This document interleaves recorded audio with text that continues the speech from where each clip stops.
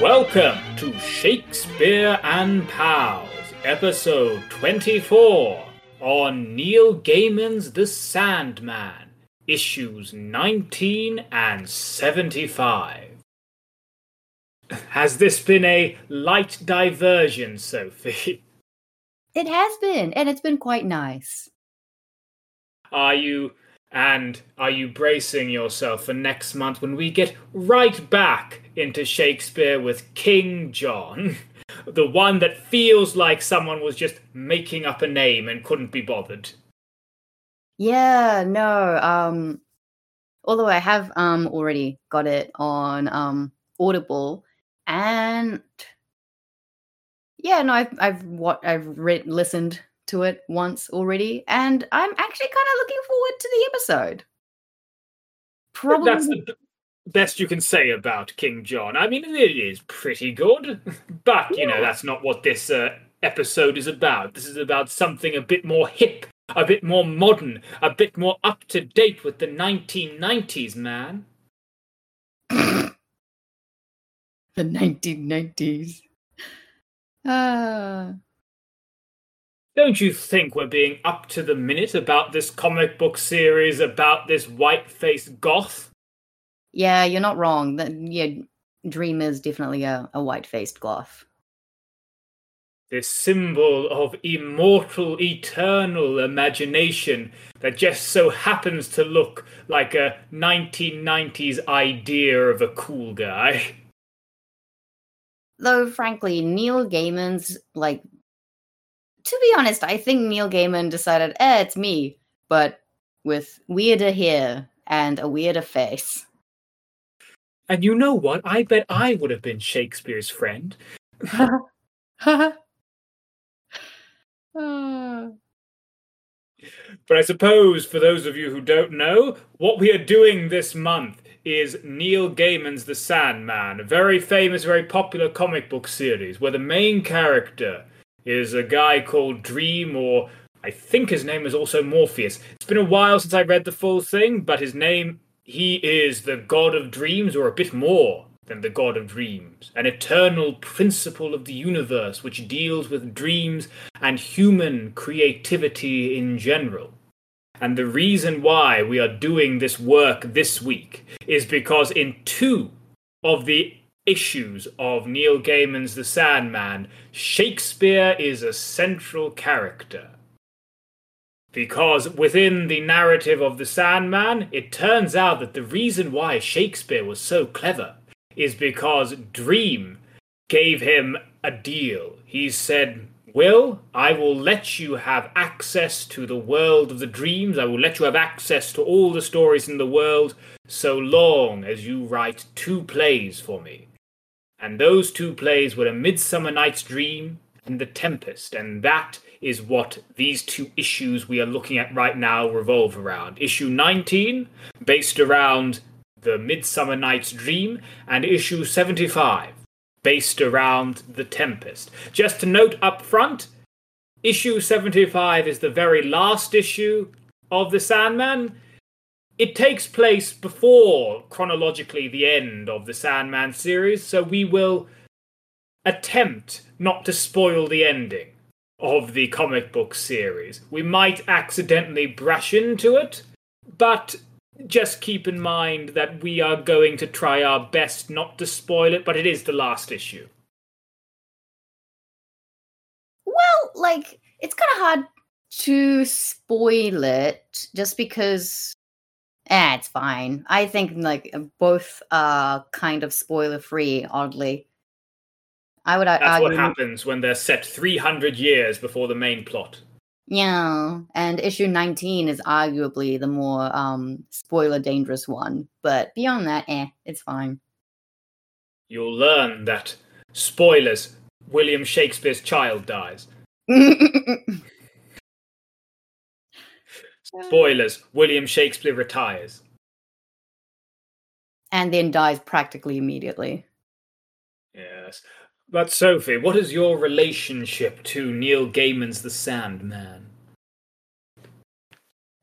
I've read them all through. There were issues available at my local library, and after, as a kid, I read a lot, but I got a little lazy. So the older I got, the more interested in comics I became. And then I went a little like, I don't read comics. I read visual novels. And of course, one of the top tier, arguably the I think you mean graphic novels. Visual novels are something quite different. Oh, no, you're right. Whoops. You can research that. It's nothing too dangerous. Anyway. That is top quality kid trying to be pretentious, but even getting that wrong. No, I read visual novels. Oh no! But yeah, went for graphic novels instead. And then of course now Netflix has Neil Gaiman's The Sandman season 1 available. And season 2 is coming out soon, I think. Didn't he have to get on Twitter to beg for a second season? A little bit, yeah. But that's just streaming business, baby. Now, my relationship to the Sandman is just like you, Sophie. As a kid, as a teenager, I read a lot of comic books. And my school library had the complete set of the Sandman, and I remember reading it through multiple times. And I've, since graduating high school, I think I've read it through twice or 3 times more. I will note that this is a long series, 9 volumes long, 75 issues. Towards the end of it, I start to skim it. So it's not exactly clear in my mind, the very ending of it. I'd say this is the first time, for this podcast, the first time I've actually read the final issue with anything approaching a respectful level of attention. Do you think it deserves that, Sophie? I mean, I think it does.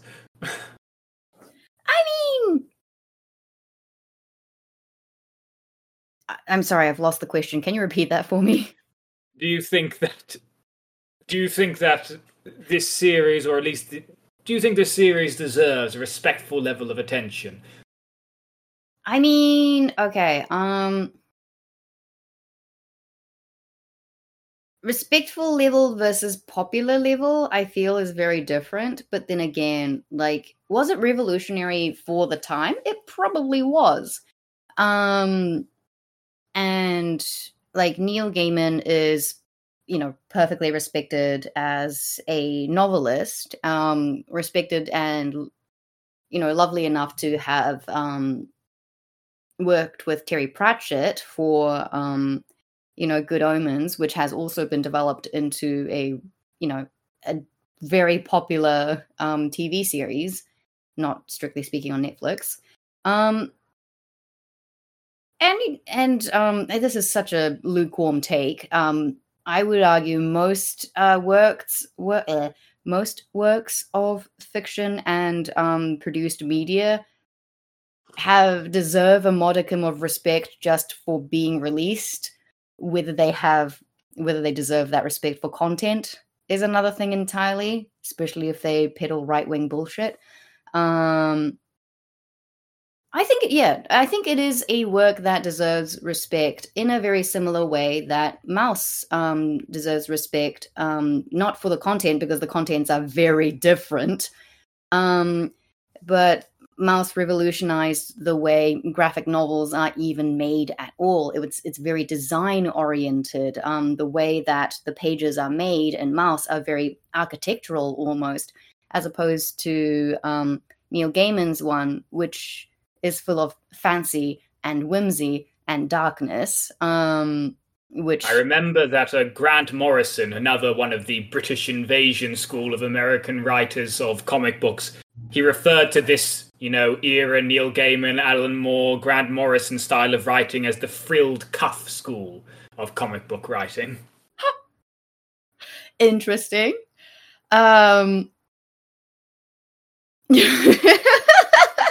That's very cute. That is a cute description.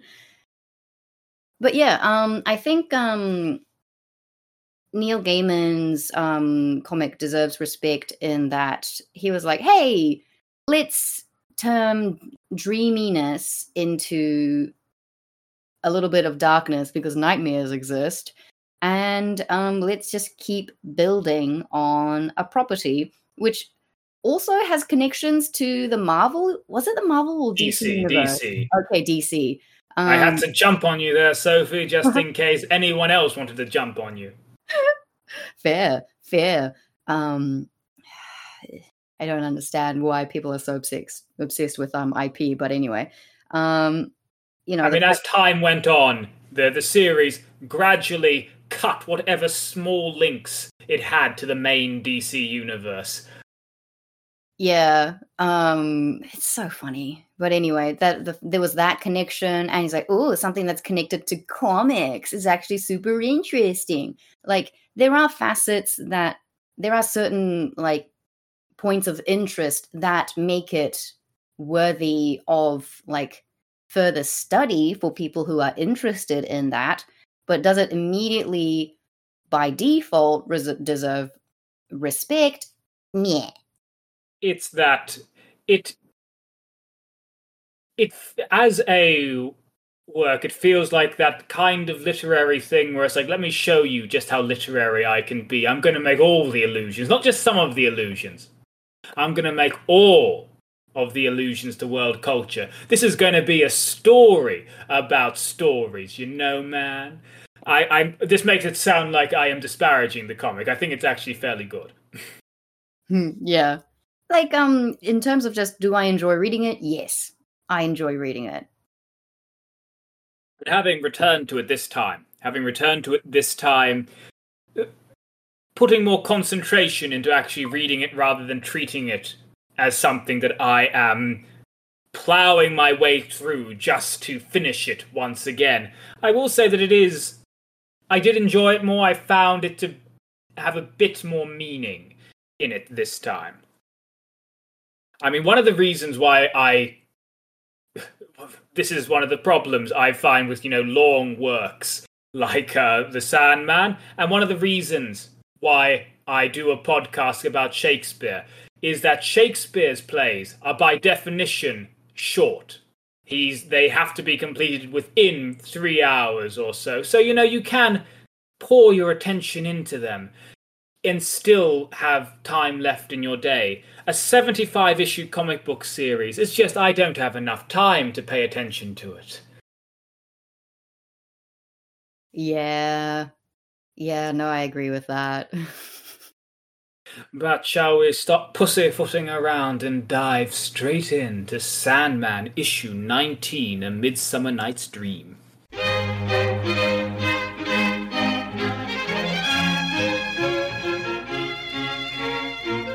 Sandman issue 19, A Midsummer Night's Dream. Each of these issues is going to be set around one of Shakespeare's famous plays. This one is based around A Midsummer Night's Dream. Now, the high concept of this is that how A Midsummer Night's Dream is about all these fairies, Oberon, Titania, Puck. Well, this story is about the Lord of Dreams saying, I want you to write a story about some fairies, and I want you to make the first performance of this play in front of a very special audience. And guess who that audience is? It is the fairies who are in the play, the real-life, actual fairies who are in the play, who are a bit more intimidating than the little light-hearted creatures inside of the play.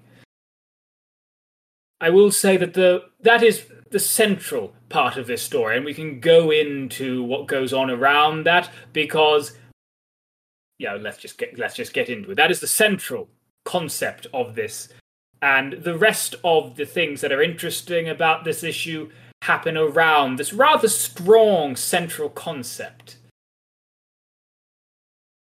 I think this did win, I think, like a World Fantasy Award, I think. And I think that central concept was enough to get it. I think, Neil Gaiman probably gave himself a day off after he came up with that central concept for this. Don't you think, Sophie? Yeah, you know what? I think he was like, I did a good job. Using those exact intonations. And that exact New Zealand accent. Yes. But any initial thoughts on this?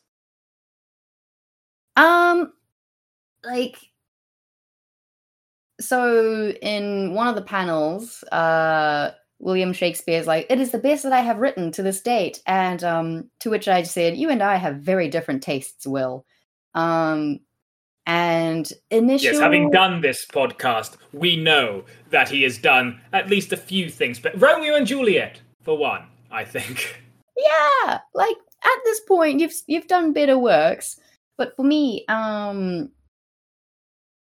like this comic just made me think, oh yeah, there are good lines, good profound lines about imagination and madness. And the whole issue generally entices me to change my mind about my opinion of Midsummer Night's Dream.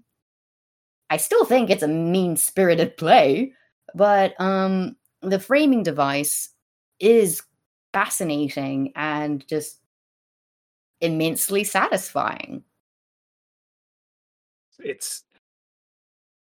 I will say that let us bring in part of the running themes of these issues. The way that Neil Gaiman presents William Shakespeare, it is as a guy who has given a bit too much of himself to his art. In this one, William Shakespeare, the way that he makes this deal accidentally with the Lord of Dreams is that in a previous issue, he is having a beer with Christopher Marlowe, and he says, "Oh, Christopher Marlowe, I wish I could write like you. I would give anything to write like you." Ah, and who overhears him? The Lord of Dreams, and the Lord of Dream gives him access to the dreaming.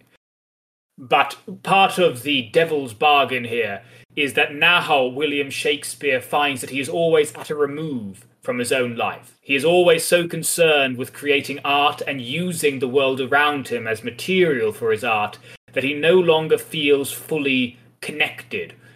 This is more obvious in the second issue we're going to look at, The Tempest, that issue. But the idea is that even in that Tempest issue, he says, "When my son died, a part of me inwardly smiled, because I knew I now felt true sorrow about death and I would have something to write about." And in this issue as well, that there's that little joke where I say dark joke, where his son Hamnet says that, "Oh, my father cares more about his plays and his stories than me. My sister, or my mother, says that if I died, he'd just write a play about it. Hamnet." Ba-dum-tsh. Do you find that to be that this is how Neil Gaiman is presenting Shakespeare, or do you find there's more or less or something else to him in this? I mean, I think, okay, so there's a bit of a correction. He says Mother says he changed in the last 5 years, but I don't remember him any other way. Judith, she's my twin sister, she once joked that if I died, he'd just write a play about it. So technically it wasn't his mother that made the comment. It was the twin sister, who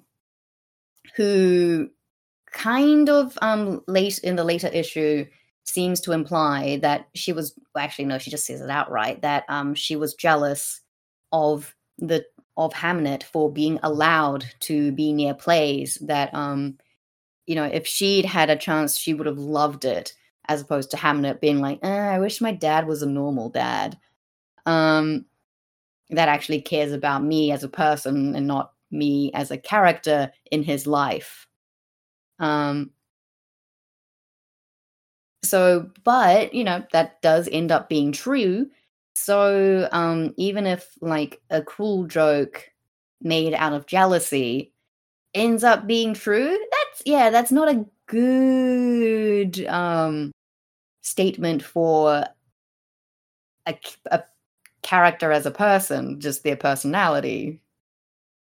I think I was saying, is that an accurate view of the way that Shakespeare presented in here? So I think that yes. Yes, absolutely yes. Yes. I remember, and it does link into what Dream himself says. Well, let me find it. Yes. So the Dream says, "But he did not understand the price. Mortals never do. They only see the prize, their heart's desire, their dream. But the price of getting what you want is getting what you once wanted." Yeah, so the idea is that Shakespeare, he wanted to become a great writer, but he didn't understand that this would put him at a remove from the world, that he would see the entire world as material rather than as something that he can actually live within directly. And by the next issue, he is just quite weary about the world. In this issue, actually, there's at the beginning, there's that lovely series of panels, or effective series of panels. Yeah, all of these panels are just generally well constructed. And which, if you're going to win a prize for, fantasy writing and just generally be revered for being one of the, top 10 or top 20 graphic novels ever written, of course the panelings are great. Like he's saying, hold fast. They've just arrived at the area, and he's saying, hold fast, stop here, my friends. Hamnet, go and wait with Condell and the other boys. And his son Hamnet says, but father. But then Shakespeare just walks away, and in the foreground of this image, you just see Hamnet's rather displeased face. So already at this stage, William Shakespeare, he is losing connection with the world around him. Yeah, and I only just noticed now, and I'm pretty sure that's a deliberate choice. In page 1, 2, 3, 4, 5. Well, at the end of page 4,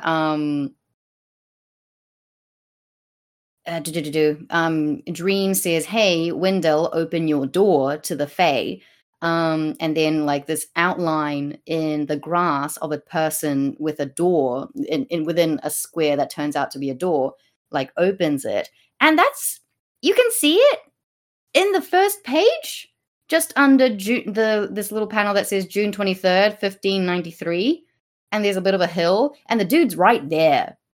Oh, and I'm just noticing that. So yes, this is, I will admit that, I'd heard this is the one that won the World Fantasy Award, and then I read it and I thought, oh, that's sort of clever. It's only reading it this time that I find that, there's actually something more than the clever concept here. Yeah, and then, you see the foot of the dude in, page, 4, when, the dude's like, hey, but one of Shakespeare's friends is like, hey, you do need to pay us. We could have given you a proper stage. And then Shakespeare Dream is like, I have no doubts of your ability, Master Burbage. I have no hall, not that I will take you to, etc. So, and you can see the foot and the edge of the door there too. So there was a reason that they had to be there specifically. The door to the Fey realm was in that specific spot. There was nowhere else for them to enter from. And I'm a little bit annoyed that I only just noticed that now. I'm only just noticing it right now.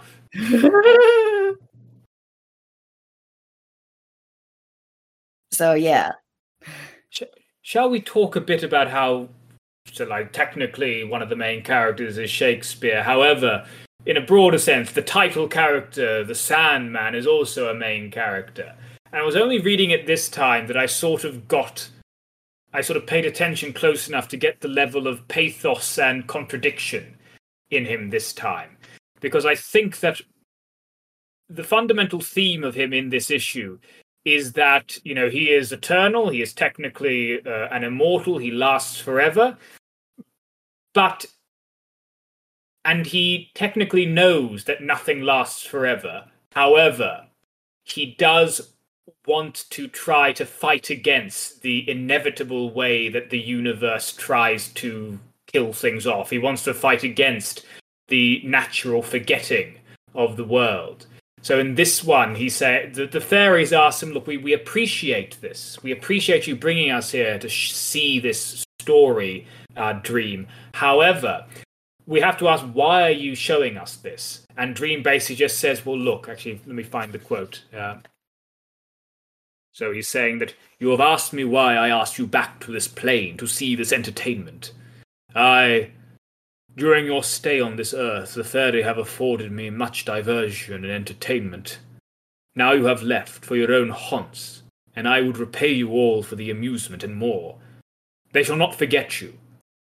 That was important to me, that King Oberon and Queen Titania will be remembered by mortals until this age is gone.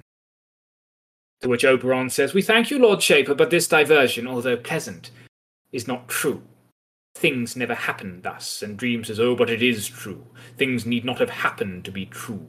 Tales and dreams are the shadow truths that will endure when mere facts are dust and ashes and forgot. And then Titania says, if you say so, Dream Lord, we are honoured.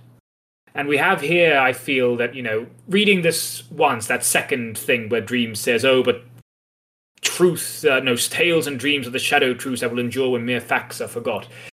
The first time I read this, I thought, oh, yes, writer patting himself on the back. Oh, we writers, we are the unacknowledged legislators of the world, as Percy Shelley said. But this time, it does feel a bit more complicated, or at least a bit more centered in Dream's character.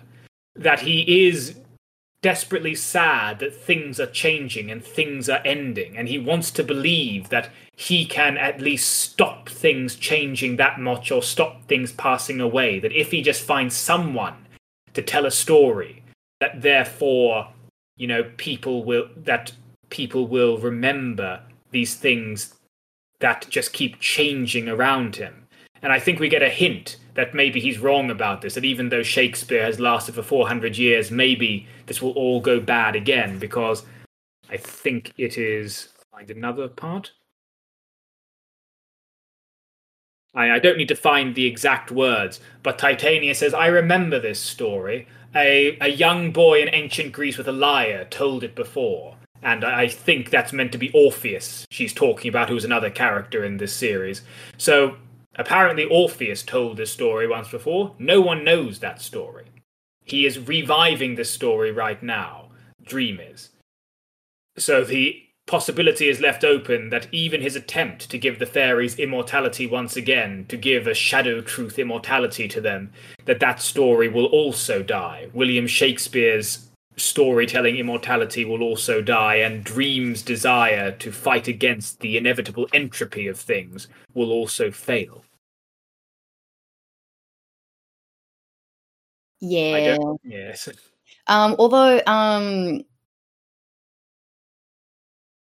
that is definitely the case, but I feel like the fairies don't quite get that, or at least yes, I would say that with the fairies, I feel that they're sort of the foils to Dream. Like Dream is a very somber, very serious person. The fairies are also very serious. I mean, the king and queen. However, they're just sort of, oh yes, this is nice, thank you. This is a nice treat you're giving us. But they don't take it very seriously. This gift that Dream is giving seems far more important to him than it does to them.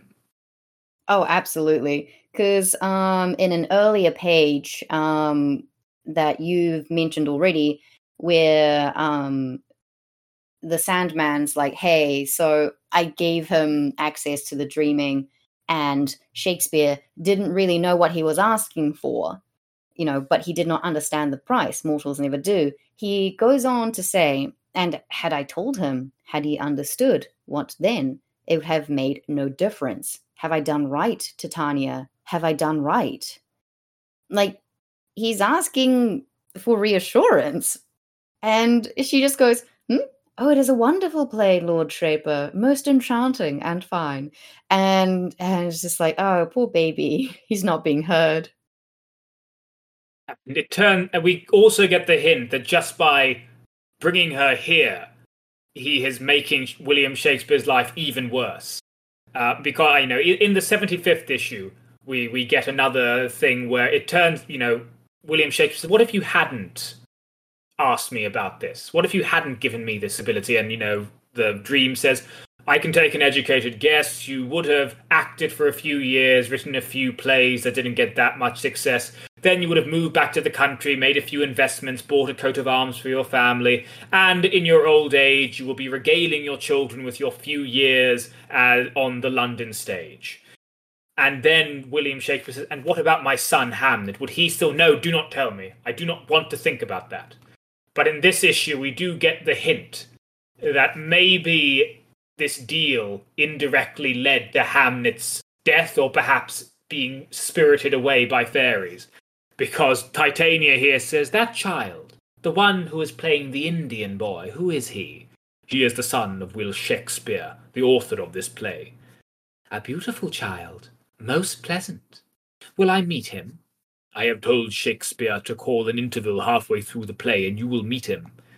"Ah, 'tis uncommon for you." But basically the idea is that Titania is perhaps going to, just like how in the play Titania steals the Indian boy, in this comic the idea is that maybe Hamlet's death is actually Titania stealing him away, so that Dream has accidentally, or perhaps, with willful disregard for the consequences, led to William Shakespeare's child being taken away from him.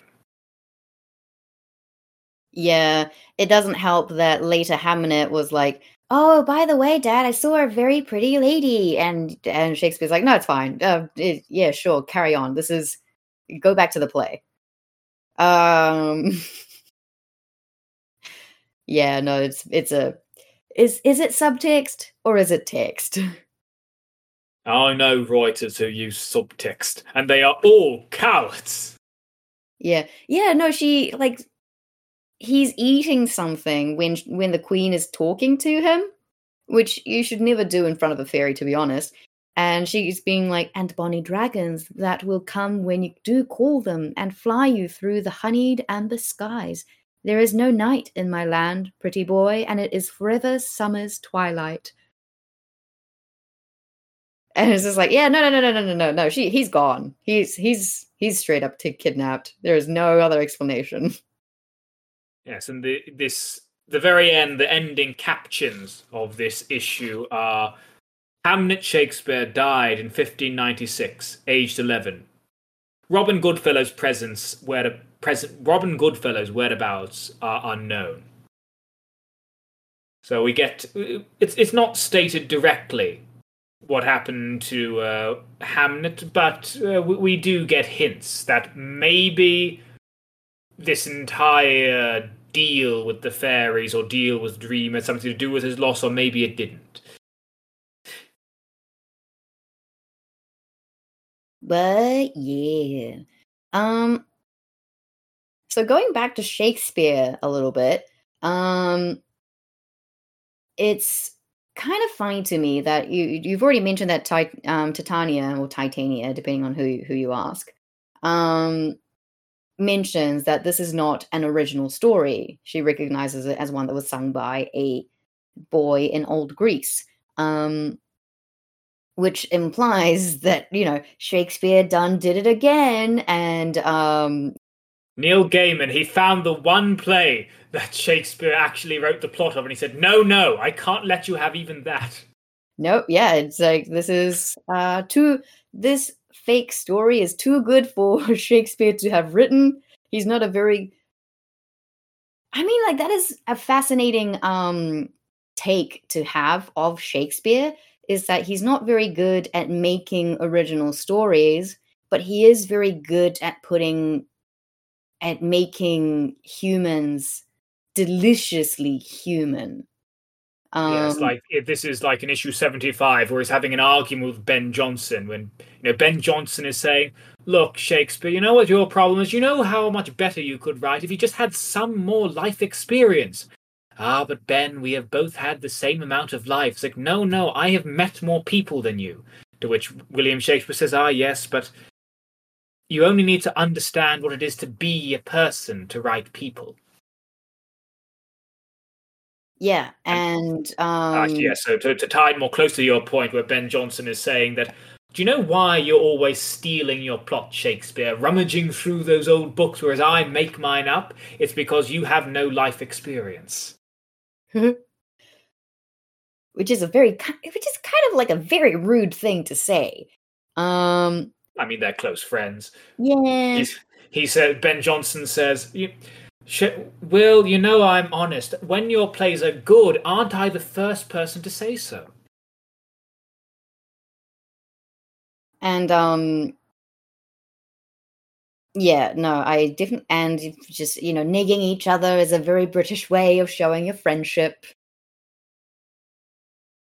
But yeah, this idea of Shakespeare's one original play is not his own, but the characters in them are, so to speak, is a nice touch, and I quite like it. And also the framing device of fairies watching a play about fairies that has a play within a play, and also we are reading a story within a story. There's a lot of layers, man, like an onion, and having the fae being reflected to them by the play is a very human thing to give them to enjoy, because plays and movies are usually, especially for reviewers of the narrow kind, it's like, I didn't see myself in it, so it wasn't fun. And it's like, well, sometimes it's not aimed at you, white boy. I'm just thinking specifically about Red, the movie. And Red, is Red that movie about the I remember there was some movie called Red where Bruce Willis and a bunch of other over 60 action stars were in it. Is that what you're thinking about, or something else? No, I'm thinking of something entirely else. It's about an Asian heritage girl wanting to go to a basically a boy band concert while she is cursed, with quotation marks heavily implied.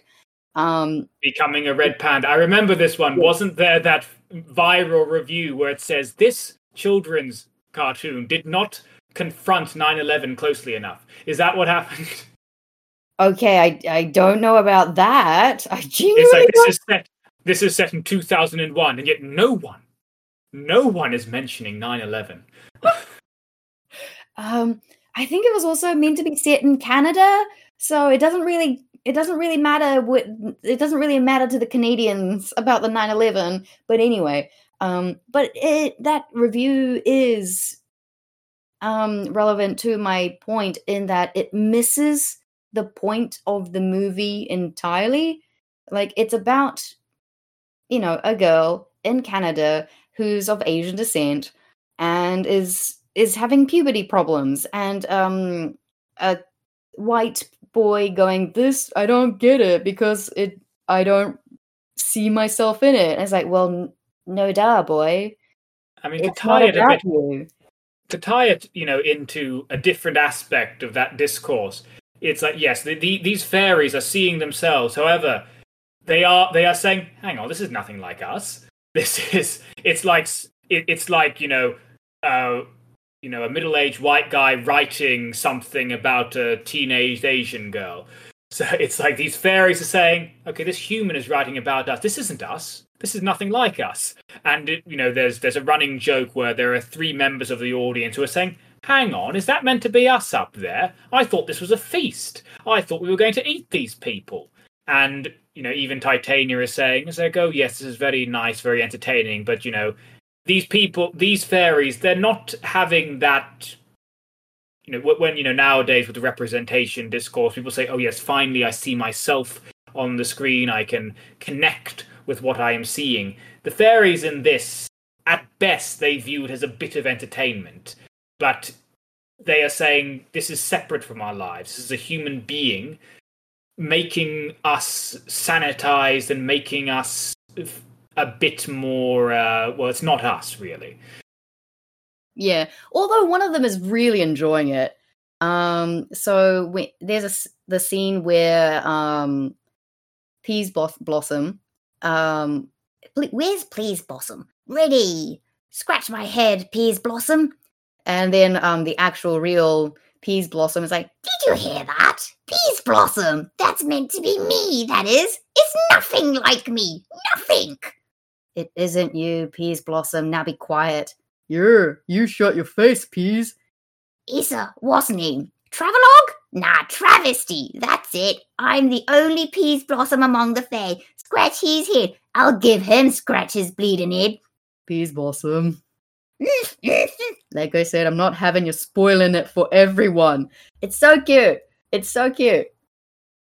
That is a classic, interaction between like a certain series of people in front of a TV and one person, usually of the old generation, going like, why is that doing that? And it's just like, please just watch the movie. And it's like the big, ironically, it's the big sort of dim-witted looking guy who's the guy who can actually follow the narrative, and he's saying, oh, go on, don't you ever pay attention? Just let me the story is all very simple. Just watch it. Oh, and there's a cute little one that says, all right, what's so funny about having a donkey's head? Go on, tell me, what's so funny? And then he goes on to say, well, actually, humans are delicious, but don't avoid the men because they're hairy. And it's like, well, you shut up. Human males taste more like rabbit than the females, and they stick in your teeth.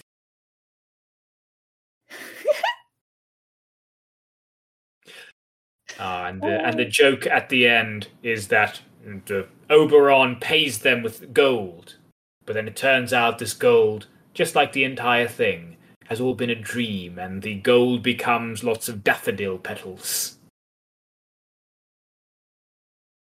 Yep. And I don't know how I feel about that part. I mean, I wish it was like fool's gold, just a bag of fool's gold instead of flowers, because I feel like that would have been a little bit more like on the nose with the symbolism. But also, I think the flowers are just cute also. But yeah, like the fairies enjoying a play about themselves, and some are vibing with it, some are not, some are seeing themselves reflected in like warped images. And how enjoying a play is kind of a very human thing to be doing, has made me go, okay, yeah, like a Midsummer Night's Dream is just not my cup of tea, because I don't see myself reflected in it, or I just think it's you haven't had to choose between marriage forced by your father and going to a nunnery, Sophie? Thankfully, no. I hope not many people have, but I think there are people. You haven't been an Amazonian war bride? No, but I'm sure there have been teenagers who've had friends that are just more popular with the opposite sex, and they're feeling sad about it, or having a friend or having a crush who is not interested in them, but they are actually interested in their in their more attractive best friend, even if they are, apples to oranges. You can't compare the two beauties. They're very different. Sophie, this really does feel like, this happened to a friend of mine.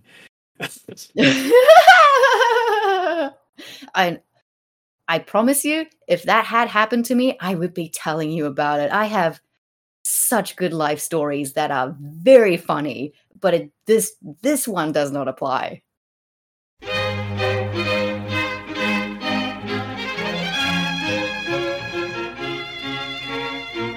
The Sandman, issue 75, The Tempest, written by Neil Gaiman and, as he notes, with additional material by William Shakespeare. Isn't that nice of William Shakespeare to give a bit of a contribution to this, don't you think, Sophie? Yeah, it's not as if it's not basically fan fiction. I say that with scorn, and yet I don't actually think it with scorn. Although, with additional material by William Shakespeare. I mean, that's a weird way of phrasing it. It's like on the Requiem of the Rose King Wikipedia page. It has the writers down as whoever the Japanese mangaka is, and then it says William Shakespeare. As though William Shakespeare had any level of consent in this work. Yeah. But anyway, issue 75. This is the final issue of The Sandman, and it takes place near William Shakespeare's retirement. He is at the end of his career, and he is finally just getting tired of writing and of his artistic creation, and at the remove it puts him from his family and the world around him. And he is using this last play that he has been commissioned to write by the Lord of Dreams. He wants to get it over and done with, and then he will finally be free of this blessing and curse of artistic creativity. And the most of this is him trying to figure out how to get the ending down. The ending of The Tempest being about a wizard that we know, a wizard who throws away his magical powers and retires to his own home. Oh, how fitting to Shakespeare's life. And we have a heartfelt and deep conversation with Dream at the very end of it. Did I miss anything, Sophie? I mean, I did miss a lot of things, but that is the central current of this tale. Yeah, no, that is definitely the case. Any initial thoughts about this? The initial thought is, oddly, I was like, this is long. And I didn't really feel that way about the Tempest issue. But I guess being issue 75, the last issue of the Sandman series, it being a long goodbye makes sense and is in fact appropriate. Not just to Shakespeare, but to the character that is Dream, and also to the readers, saying thank you for reading all 75 issues of The Sandman. Good day to you. That's all, folks, says Dream as the panel slowly shrinks around him. That is horrifying, and I hate it. You mean that doesn't happen in the Netflix show? The Patton Oswalt character doesn't just at the very end go, that's all, folks. He doesn't start Porky Pigging it everywhere. No! Awful. Terrible. No good. Bad. But yeah, my initial thing was like, it's so long, and it's all a goodbye, and this is also an interesting framing device in the sense that I feel like Neil Gaiman is basically saying this, actually, the last final play written by William Shakespeare is actually an original story. Even if he does say, I ripped it from the headlines. It's a topical story about a shipwreck, and I stole a plot from somewhere. Yeah, but he says, oh no, it's just a fairy tale about, a lovely princess being married off to a happy young man. And at the very end, he also we have this sort of poignant moment at the very end where he's had his final conversation with Dream, where he said, Why did you give me this? I know you gave me this, but tell me why you gave me this." And Dream gives his explanation, but at the very end, he wakes up and he says, "It's gone. The burden of words is gone. I can lay it down now and let it rest." And then he says, "You left me the epilogue to write, my pale friend, and to write it with no magic but mine own words. Very well. Now my charms are all o'erthrown, and what strength I have is mine own, which is most faint. Now 'tis true I must be here confined by you, or sent to Naples." So we have at the ending, he's saying, okay, just like Prospero in The Tempest, I am giving up my magical arts, and these final words are my own, and these are the truest words I've ever written because they are purely and totally my own. And even the elements within the play are technically all his as well. I don't like that scene, but there's mention of a dead Indian and how people would pay, money to see a corpse. William talks to a pastor or a church person going, "Hey, by the way, just in case a person sells their soul temporarily for magical powers, how do you think they'll do in the afterlife?" And the priest is like, "Oh no, they are not going to heaven. They are going straight to the downstairs." Why? And William's like, no, this has absolutely nothing to do with me sweating. This is I'm doing research. That's why I'm Googling how to dissolve a body. Yeah, exactly. I just, my character, wizard. What should he do if he wants to be safe for heaven? And he's like, "Oh, just throw the books away and renounce their powers." It's like, okay, cool. Problem solved. And the prince or the princely character in the play, he has to chop up logs, basically do hard labor to be worthy of the young maiden, just as he wishes the creepy young lad after his daughter Judith would work to be worthy of his own daughter. And there's just at least in this issue, there is generally a lot more emphasis on Shakespeare basically putting his daily life into the play, creating it in his own image instead of just ripping older stories off. With all that, I find that Neil Gaiman, he is drawing on the popular mythology of The Tempest being Shakespeare's retirement play.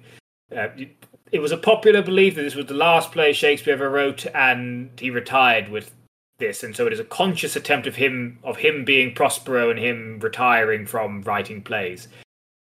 Now, Neil Gaiman, he is using that mythology, but he also knows that that isn't true. He also knows that there are members of his audience who might complain at him because they know that this is not how it actually worked. And so we have at the very end, after, Shakespeare saying, I have lost, Shakespeare, he has thrown off Dream's magic and he is finally having this ending thing where he finishes writing this play, which has the most part of himself in it. But then there's a final caption, which is just acting as a little asterisk, annotating it, saying, actually, this isn't true, where it says, he wrote nothing more alone after The Tempest. So that last part is just saying, look, stop, don't write me any letters. I know this isn't true. This is, I'm just taking the mythology of this moment and running with it. I mean, just to me personally, I'll be honest, I am the sort of person who's irritated by using that mythology. However, I do feel that caption sort of undermines the emotional thrust of this entire issue, which does sort of depend on him retiring at this point. Well, I think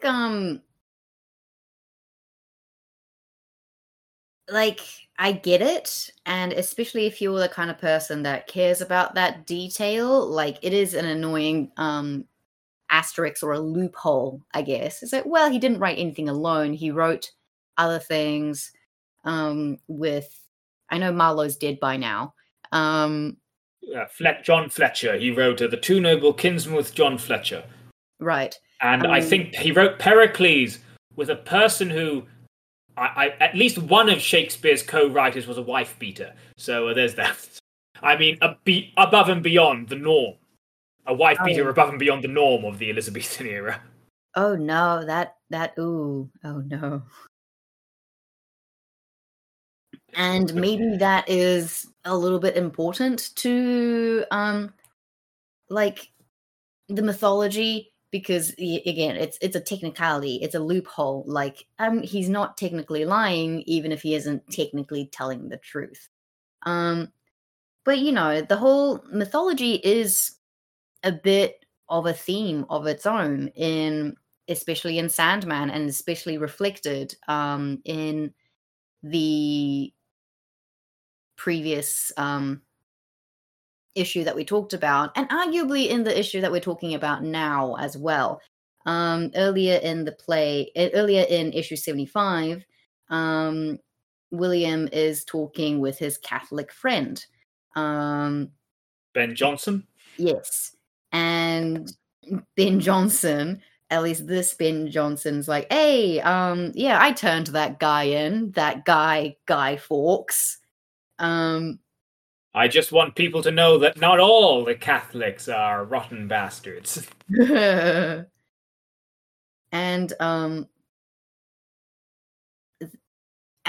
they, in theory, make a very popular doggerel on the spot.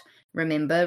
I was almost a bit, yes. So with this does feel like that sort of, Assassin's Creed style of historical fiction, where it's like this story will somehow intersect with all the famous things from that period, and actually these characters are responsible for the famous things of that period, such as the remember the 5th of November, the Gunpowder Treason and Plot. It was actually Shakespeare and Ben Jonson who gave us that limerick.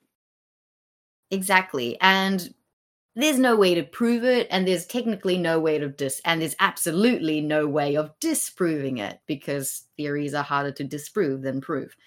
And to be honest, in this one, the mythology of that is far more charming than, who knows, it just showed up. It is self-indulgent, but it's still more romantic. And having an indulgent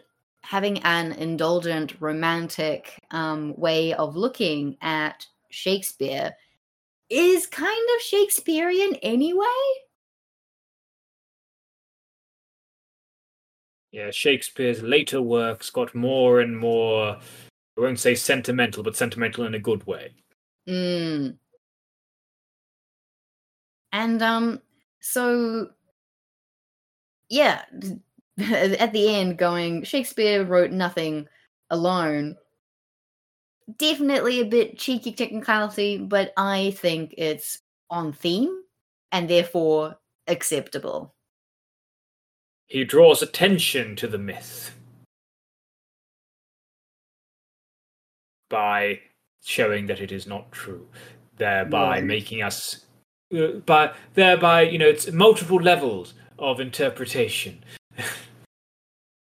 Telling us that, you thought this, but let me show you that I knew what you were thinking. Therefore, let me actually prompt you to think just a tiny bit deeper about what I'm doing. Yeah. I mean, also, this was released in, 1992? It says I'm reading at the very bottom, it says Neil Gaiman, October 1987 to January 1996. So I assume that this is when this came out. Yeah, and 1996, internet didn't really exist. What about for a young, hip writer like Neil Gaiman? Surely he was on the interwebs. Probably, but it's just like, there was no audience at the time that could widespreadly check how true this is, and then write at Gaiman and or I mean, talk up they do have letters columns, and there are books available in the world. I mean, So yeah, but I feel like the vitriol of not strictly speaking plot hole, but technical accuracy is not as stringent. Or am I just, romanticizing the past where you could just say things and you wouldn't have to be overly cautious about the consequences from there are people? pedants in every era. I remember there was, maybe this is apocryphal, but I remember a story about Charles Babbage, one of the, a Victorian era proto-computer hardware inventor. And he wrote a letter to Alfred Lord Tennyson taking issue with the line, "Every moment dies a man, every moment a man is born." He wrote a letter to him saying that, actually, if this were true, the population of the Earth would be at a standstill. In truth, the rate of birth is in slight excess of the rate of death. So the better line would be, every moment a man is born, every moment 1 1/16 of a man is born. This actual number is not precise. However, I believe it is precise enough for poetry. So there have been people like that in all the eras. I hate that. I hate so that. So long as the postal system exists, there will be someone willing to tell you are wrong. Pedants. Pedants. I hate you. Pedants.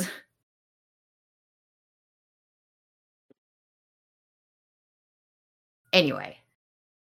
I would like to, just in this one, I do feel that they're portraying Anne Hathaway and Shakespeare as being far older than she should. She was older than Shakespeare, but only 7 years older than him. In this one, she looks ancient. Yeah, she is it because does she look ancient because we don't see much of her hair? Does she look ancient because people just had a harder life in the sun at that era? How old is she meant to be?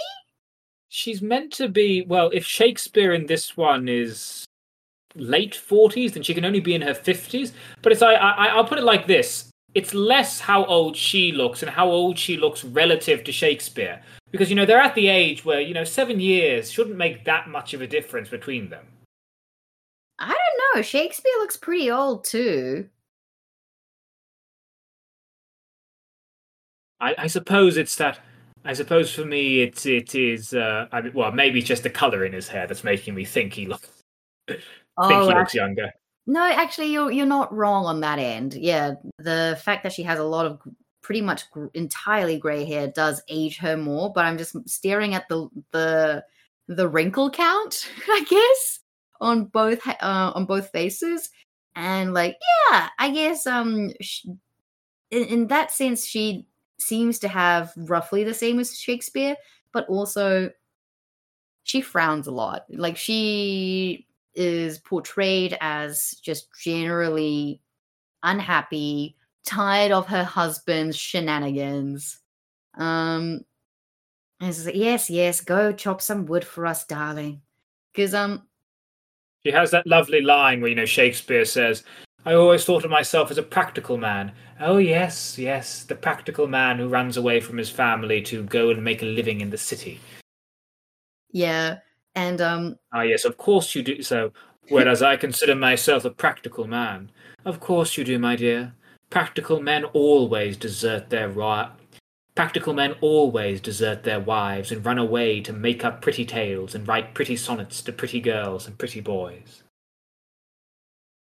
Oh, and then we have one of the things about, we've gestured towards it, but in both of these issues, Neil Gaiman is interweaving lines from the plays in ways that are thematically resonant with whatever is happening in the story, where his wife has just told him, practical men always desert their wives and run away to make up pretty tales and write pretty sonnets to pretty girls and pretty boys. And then Shakespeare writes down the famous Caliban line, "You taught me language, and my profit on't is I know how to curse. The Red Plague rid you for learning me your language.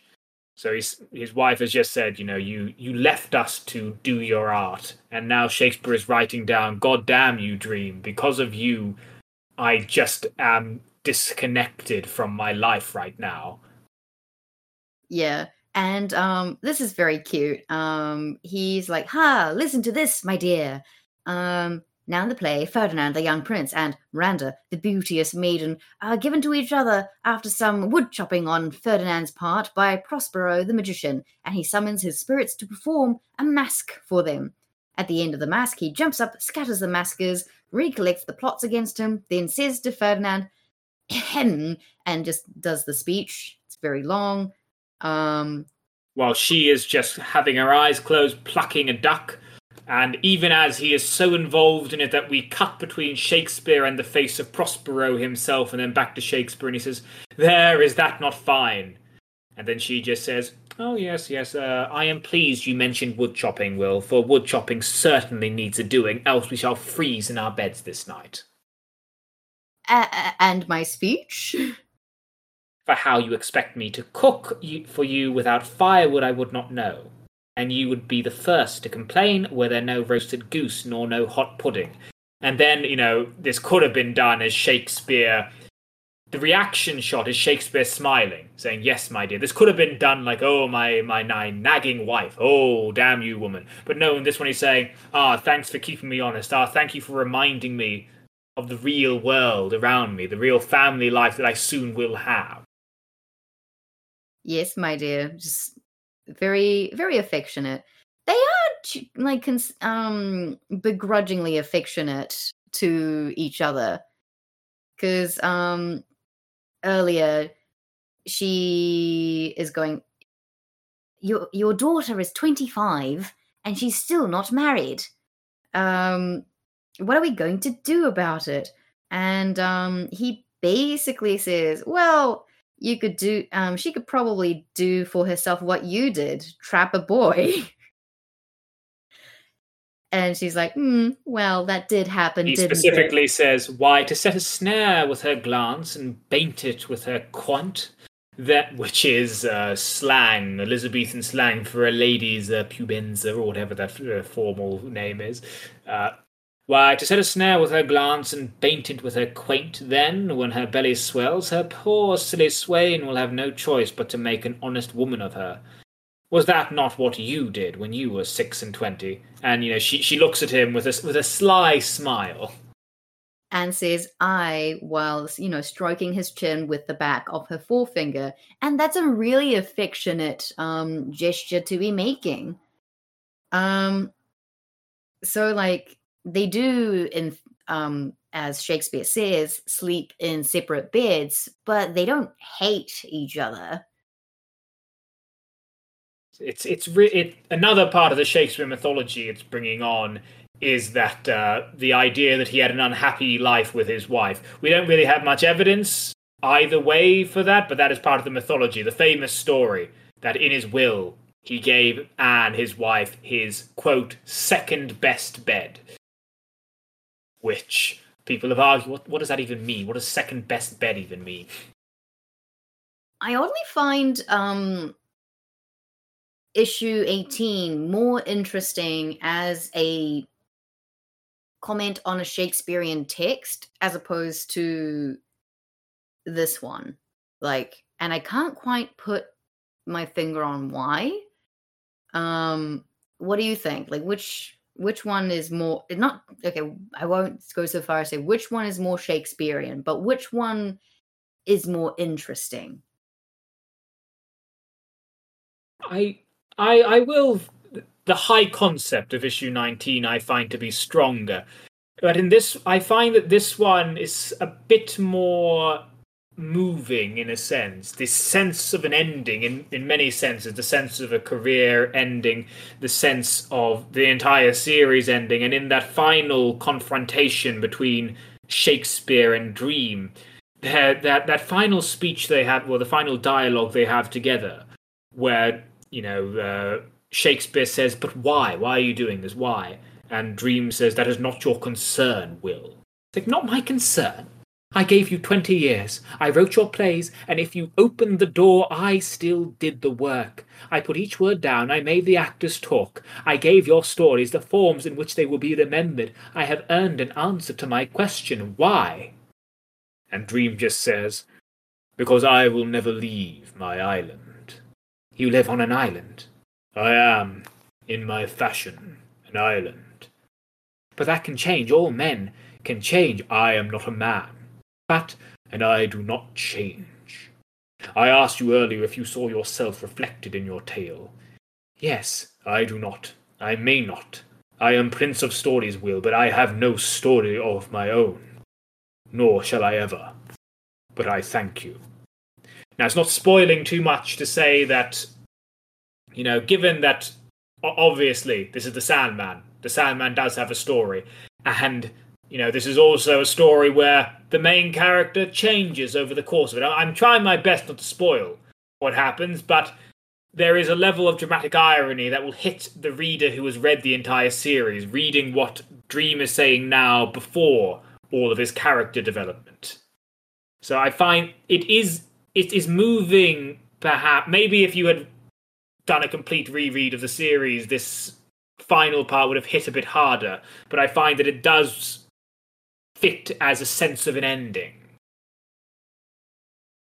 Yeah, no, I definitely agree. It is, as you say, this one is far more moving because of the textual context.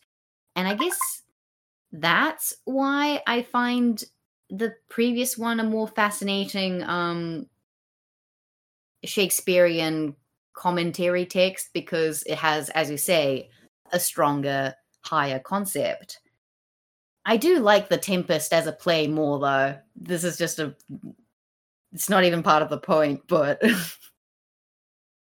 I do like the little I say little illustrations. The illustrations which are done to seem like those classic illustrations of Shakespeare.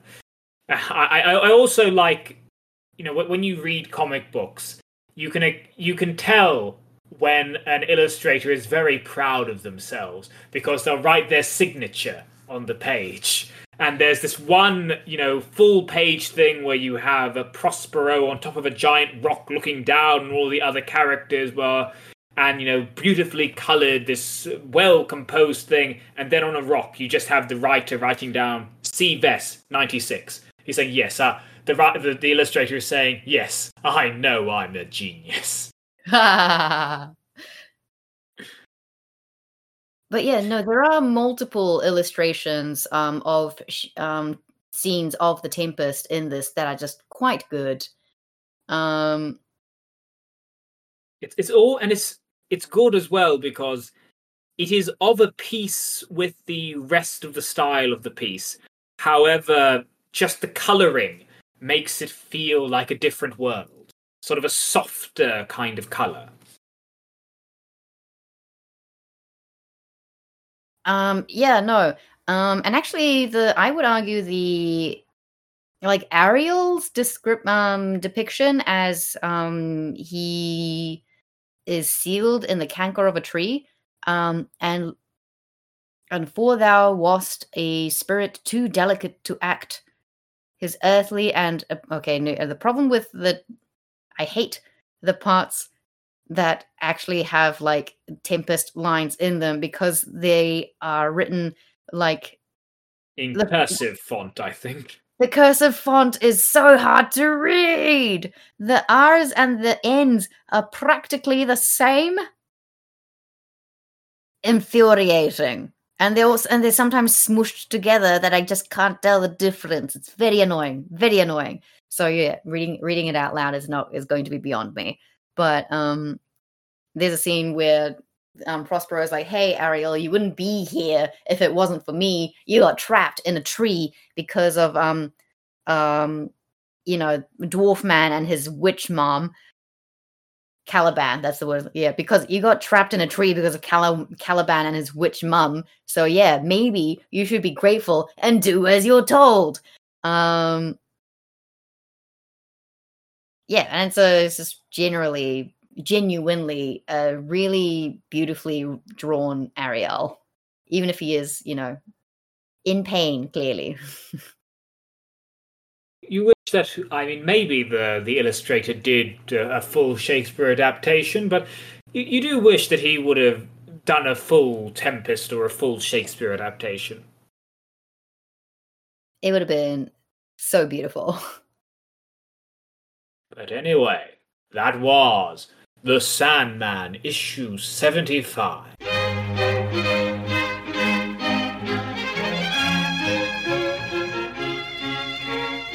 That was Neil Gaiman's The Sandman, issues 19 and 75. Oh, well, final impressions, Sophie. Do you think that was worth reading? I mean, yeah, I think so. I mean, like, it's definitely easier to read than a fan fiction of a Shakespeare, despite the fact that it is absolutely a fan fiction of a Shakespeare within a larger text. When famous writers do it, Sophie, it is called illusions.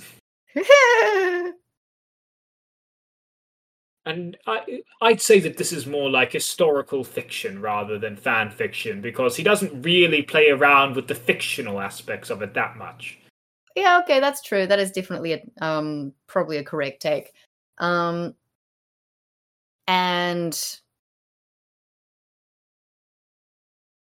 it is fascinating to like see how certain like authors have certain feelings about William Shakespeare. If there are more of this type in short form, I think it would be worth exploring again. Maybe not Rose King. Maybe not Requiem of the Rose King. Oh, we're slowly. You mean we're not going to do 10 volumes of that? Maybe, yeah, even if you can like blaze through it in an afternoon if you have like 3 hours. Maybe let's not do that. We're gonna have to. I feel like we're gonna have to, just because we've talked about that manga so many times now.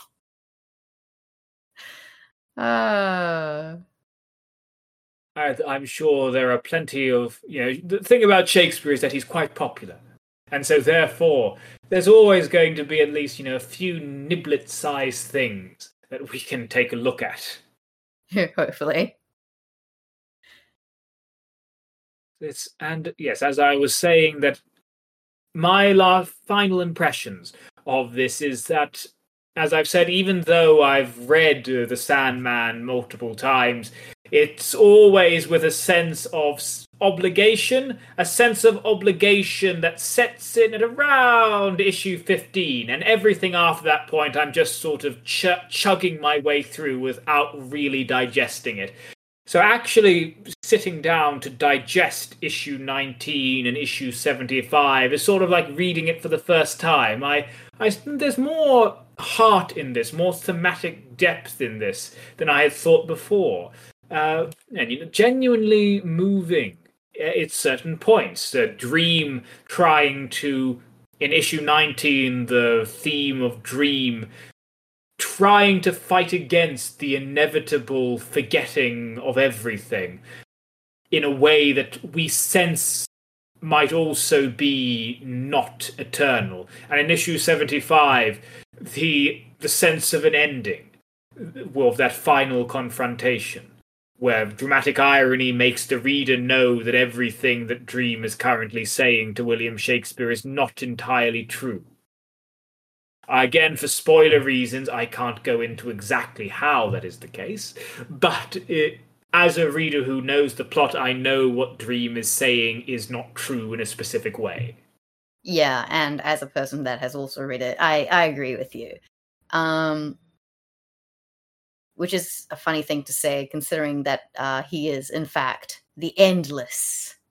But, yeah, no, this was a fun detour. But now that we've taken our detour off the beaten path, I am going to haul you right back into the straight and the narrow as we do King John. Thank you for listening to Shakespeare and Pals. If you enjoyed this episode, we would greatly appreciate it if you could recommend us to your friends, share us online, and write a review on iTunes. It's the only way we can get more known. The closing, opening, and interstitial music is from a public domain recording of Henry Purcell's The Fairy Queen, sourced from museopen.org. Thank you for listening.